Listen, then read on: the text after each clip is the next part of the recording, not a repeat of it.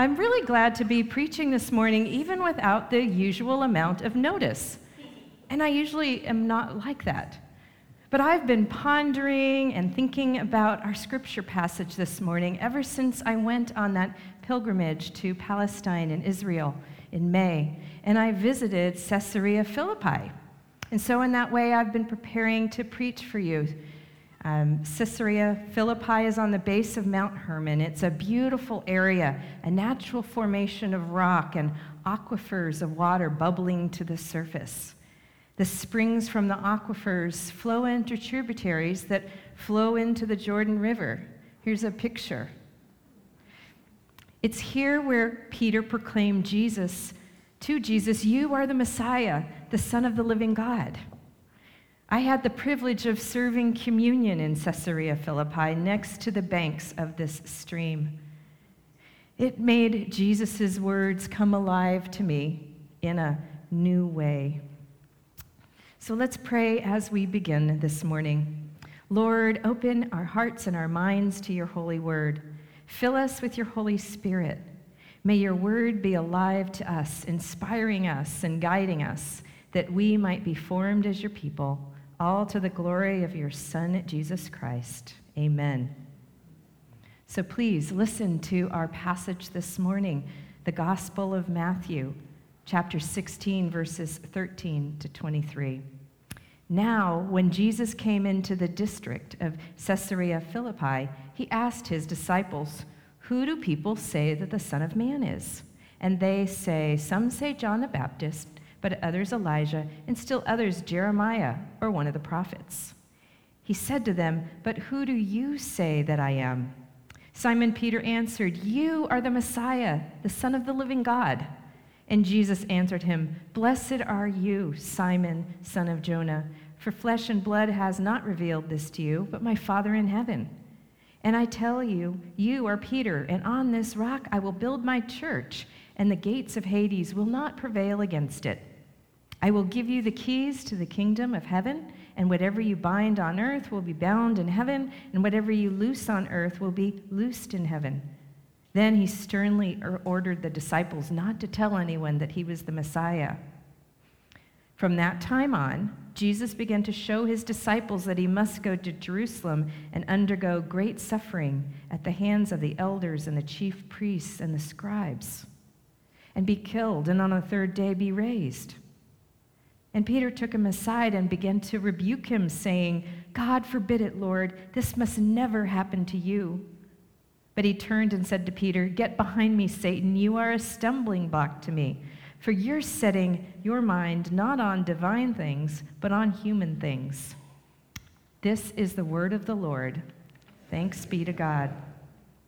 Matthew, Mark, and Luke all record this exchange between Jesus, Peter, and the disciples. It's a turning point in Jesus' ministry. He's been teaching around the Sea of Galilee region, and he's traveled off into this pagan, non-Jewish area.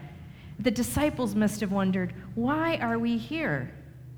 Because it was long a place for ancient worship of Baal, and then a place of worship for the pantheon of Greek gods. So here's a cliff with the grotto for Pan. And as part of the pagan worship of Pan, people came from all over to party, to make sacrifices to Pan, which were then thrown into the grotto right here into this pool. And I tell you, the worship was a bit of an orgy, people, because Pan was a god of shepherds, livestock, mountains, and played a role in fertility and sexuality. People could pick their favorite demigod to worship, the god Pan, the nymphs, Zeus, the sacred goats, and more. There are all these niches, at least 7 different niches. We have a picture of some of the niches that show you where these demigods' statues were held. Now, this was a natural grotto with flowing water that flows from those natural aquifers. The ancient people worshipped their gods here because they believed it was the gate to the underworld that the gods lived in, going to and from earth back to the underworld. Because of how the water flowed, they believed, from the center of the earth. This rock formation is called the Gate to Hades. the very reference Jesus makes. And Jesus stands here in this pantheon of Greek gods and asks, who do they say I am? Is he a minor demigod in the Greek pantheon with his own little niche? Well, no, we know he isn't. Jesus isn't about to be establishing happy rituals and sacrifices as the way to worship him. He isn't going to be confined to this little grotto, but he has dominion over it. The gates of Hades will not prevail over Jesus' followers, over Jesus' beloved community, because Pan's not a real God, and these rituals, well, they're meaningless to help the needs of the people. Jesus isn't the local demigod of the people from the Sea of Galilee, but he's the Son of the living God, the Son of the living God with dominion over all the world.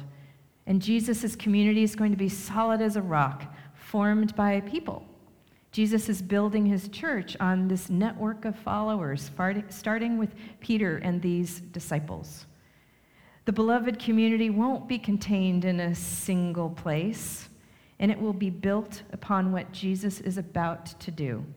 Because from here, Jesus is turning his journey to Jerusalem, the home of the holy temple of the living God, the place where he will fully reveal who he is, where he will be arrested, crucified, buried, and rise from the dead. Who do you say that I am? Asked Jesus, and Peter answered, for all of them, you are the Messiah and the Son of the living God. The disciples have been with Jesus throughout this ministry, and they've interpreted Jesus' identity from their shared Jewish tradition.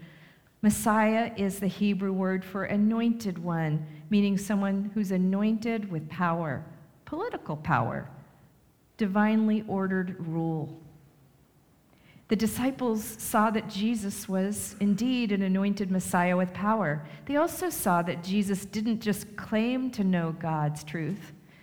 He claimed to be God's truth. Jesus was the Son of God, the living God, as compared to these Greek demigods. The disciples saw healings and exorcisms. They saw the blind being able to see and the lame being able to walk. They expected that Jesus would show more power and be that Messiah that politically redeems the people of Israel from their oppression, from the Romans. Now, Jesus will redeem them, but not in the way that they expect. The living God's covenant with the people of Israel, spoken by the prophets, was, you will be my people, and I will be your God.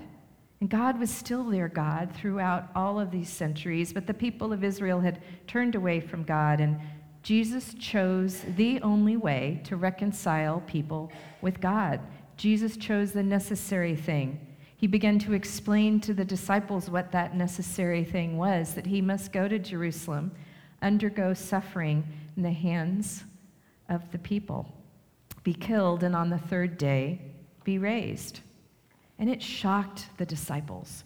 It shocked them. A Messiah is supposed to be a victor, not a victim.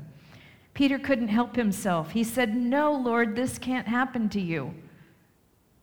But something radical was needed. A redeemer was needed. A redeemer is needed for us. A redeemer is needed for a world where neighbor kills neighbor because of political belief, because of their race or other differences. A redeemer is needed in a world where the vulnerable are abused. A redeemer is needed in a world that was made to be good, but has become darkened and soiled by brokenness and depravity. A redeemer is needed in a world where we're essentially these frail bodies of stardust surrounding an eternal soul, but with a body that deteriorates and breaks down. Can you feel your body breaking down? We need something. We need someone to change the fabric of the world, to change the fabric of a deteriorating creation. We need a new heaven and an earth. We need peace. We need wholeness. But the problem isn't just outside us, friends. There's a part of the brokenness in the world that we are a part of. Sometimes we don't recognize that we're part of the brokenness of the world. Sometimes we don't recognize, like Peter, that we're part of a stumbling block. We're a stumbling block in our own path often. But when you find Jesus and you start to know him, and when you seek to know the grace of the Lord, then you start to realize something else. There's some darkness in us. It isn't just outside of us. So part of the process of knowing who Jesus is a calling to understand who we are deep inside. We are beloved and broken. Those are not mutually exclusive. You are beloved and you are broken at the same time. And we struggle to understand this from our human reasoning. You know, for me, as somebody who came to faith as an adult, for a long time, Jesus' death as a redemption honestly made no sense to me. It was a stumbling block for me that somehow Jesus would suffer for God and that could make the world right. Can you imagine? Anyone who's a parent, anyone who's loved someone else, how can harming someone, a third party, make the world right for those who had caused sin to come into the world, those who had brought grievance? Jesus' death never made sense until I fully understood, if indeed I understand as best I can in human reasoning, that unity of Father, Son, and Holy Spirit. Jesus is the Son of the living God. God, the Father, Son, and Holy Spirit together chose to absorb the fullness of sin into God's own self. Jesus makes the choice to absorb brokenness and death publicly on the cross. And it doesn't make human sense at all, but it makes divine sense. That's why Jesus rebukes Peter using human sense.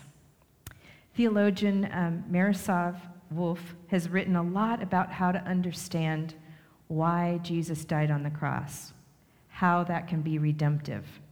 He's a theologian who is formed by his own experiences in Croatia, seeing neighbor kill neighbor. And this is what he wrote. He wrote, "The cross breaks the cycle of violence. Hanging on the cross, Jesus provides the ultimate example of his command to replace the principle of retaliation." So God absorbs the injustice and brokenness of the world. God absorbs violence and death and retaliation and rises up after death on a cross. Jesus chooses to be the necessary Savior for humankind. He breaks the cycle of violence, and he breaks the cycle of decay for our eternal souls. Jesus walks with us through the broken world and promises a new heaven and earth on the other side of death. But why? Why do we have to wait for that reset to that new heaven and earth? It is hard to wait. Those of you who've experienced loss, who've grieved, it is hard to wait. I tell you, that is a big stumbling block for all of us because we walk by faith, not by sight. And sometimes we walk with heavy, broken hearts. But for now, we're given the gift of choice that we might choose to follow Jesus, that we might walk by faith and not by sight. We can choose Jesus. So I ask you, who is Jesus to you? Some people grow up as children in a family of faith where Jesus is introduced to them, and then they grow into adulthood, and they make their own decisions about the identity of Jesus. And that wasn't me, but many of you have that experience. Sometimes the process of figuring out who Jesus is involves a lot of inquiry and wrestling for people of all ages. And for still some others, doubt is a constant companion. They believe, but they doubt, but they struggle, and they want to believe. You know, some of us are stuck in doubt or confusion about who Jesus is, and we know it. We're living with broken hearts that need hope, and hope can be hard to grasp sometimes.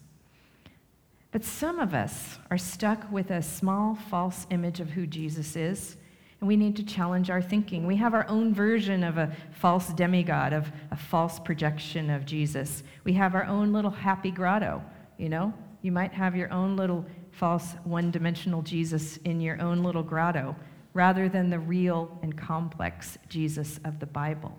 Some of these false grotto Jesuses might be familiar to you. They're the smite my enemies Jesus, Or there's the kind and gentle, codependent Jesus. Don't make me change, Jesus. There's the fix all my problems, Jesus.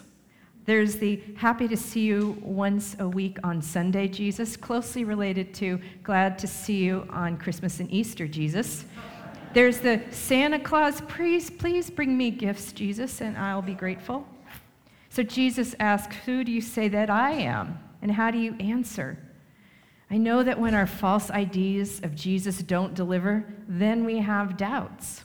Well, that false Jesus was false to begin with, friends. You know, I used to think that if I could have seen Jesus walking around on earth like the disciples, that would erase any of my doubts or any of my problems believing. Some people amongst us are blessed with a simple and easy faith, but maybe that's not you. It's not been me. I've had to grapple. And you think about it, the disciples around Jesus, they didn't understand him either. The people around Jesus have always had to do the hard work of figuring out who he is. And you and I are the same way. But we've been given this choice like the disciples. They took the leap of faith. They followed Jesus to Jerusalem and beyond. So we have to choose to follow. We have to choose to follow the God who sacrifices, not the one who's asking for sacrifices. We choose to follow the God revealed in the Bible and not our own made-up false Jesuses. We have to choose to examine ourselves. Where do we add to the brokenness of the world? Where are we creating rocks that we stumble over? And so I ask you, where are you in your journey of considering that question? Who is Jesus? Are you stuck on the mystery of the cross and how that works for redemption of humankind? Are you tempted to seek a Jesus that just meets your wants and needs? So don't stop considering these questions about Jesus. And sometimes, though, we consider them in a vacuum. But friends, we need to read the Bible. We need to read the Bible. That's where we'll learn who Jesus is. We need to read the Bible and pray. We need to talk to others in an open way, sharing our struggles and our questions with openness and receiving grace. This church is a place for your questions, for wherever you are in your journey.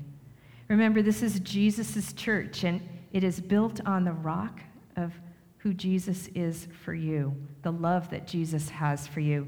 The gates of Hades will not prevail against it or against us. So choose to go deeper in your journey with Jesus. That's our firm hope, that Jesus chose us, that we might choose him. Do I hear an amen? Amen.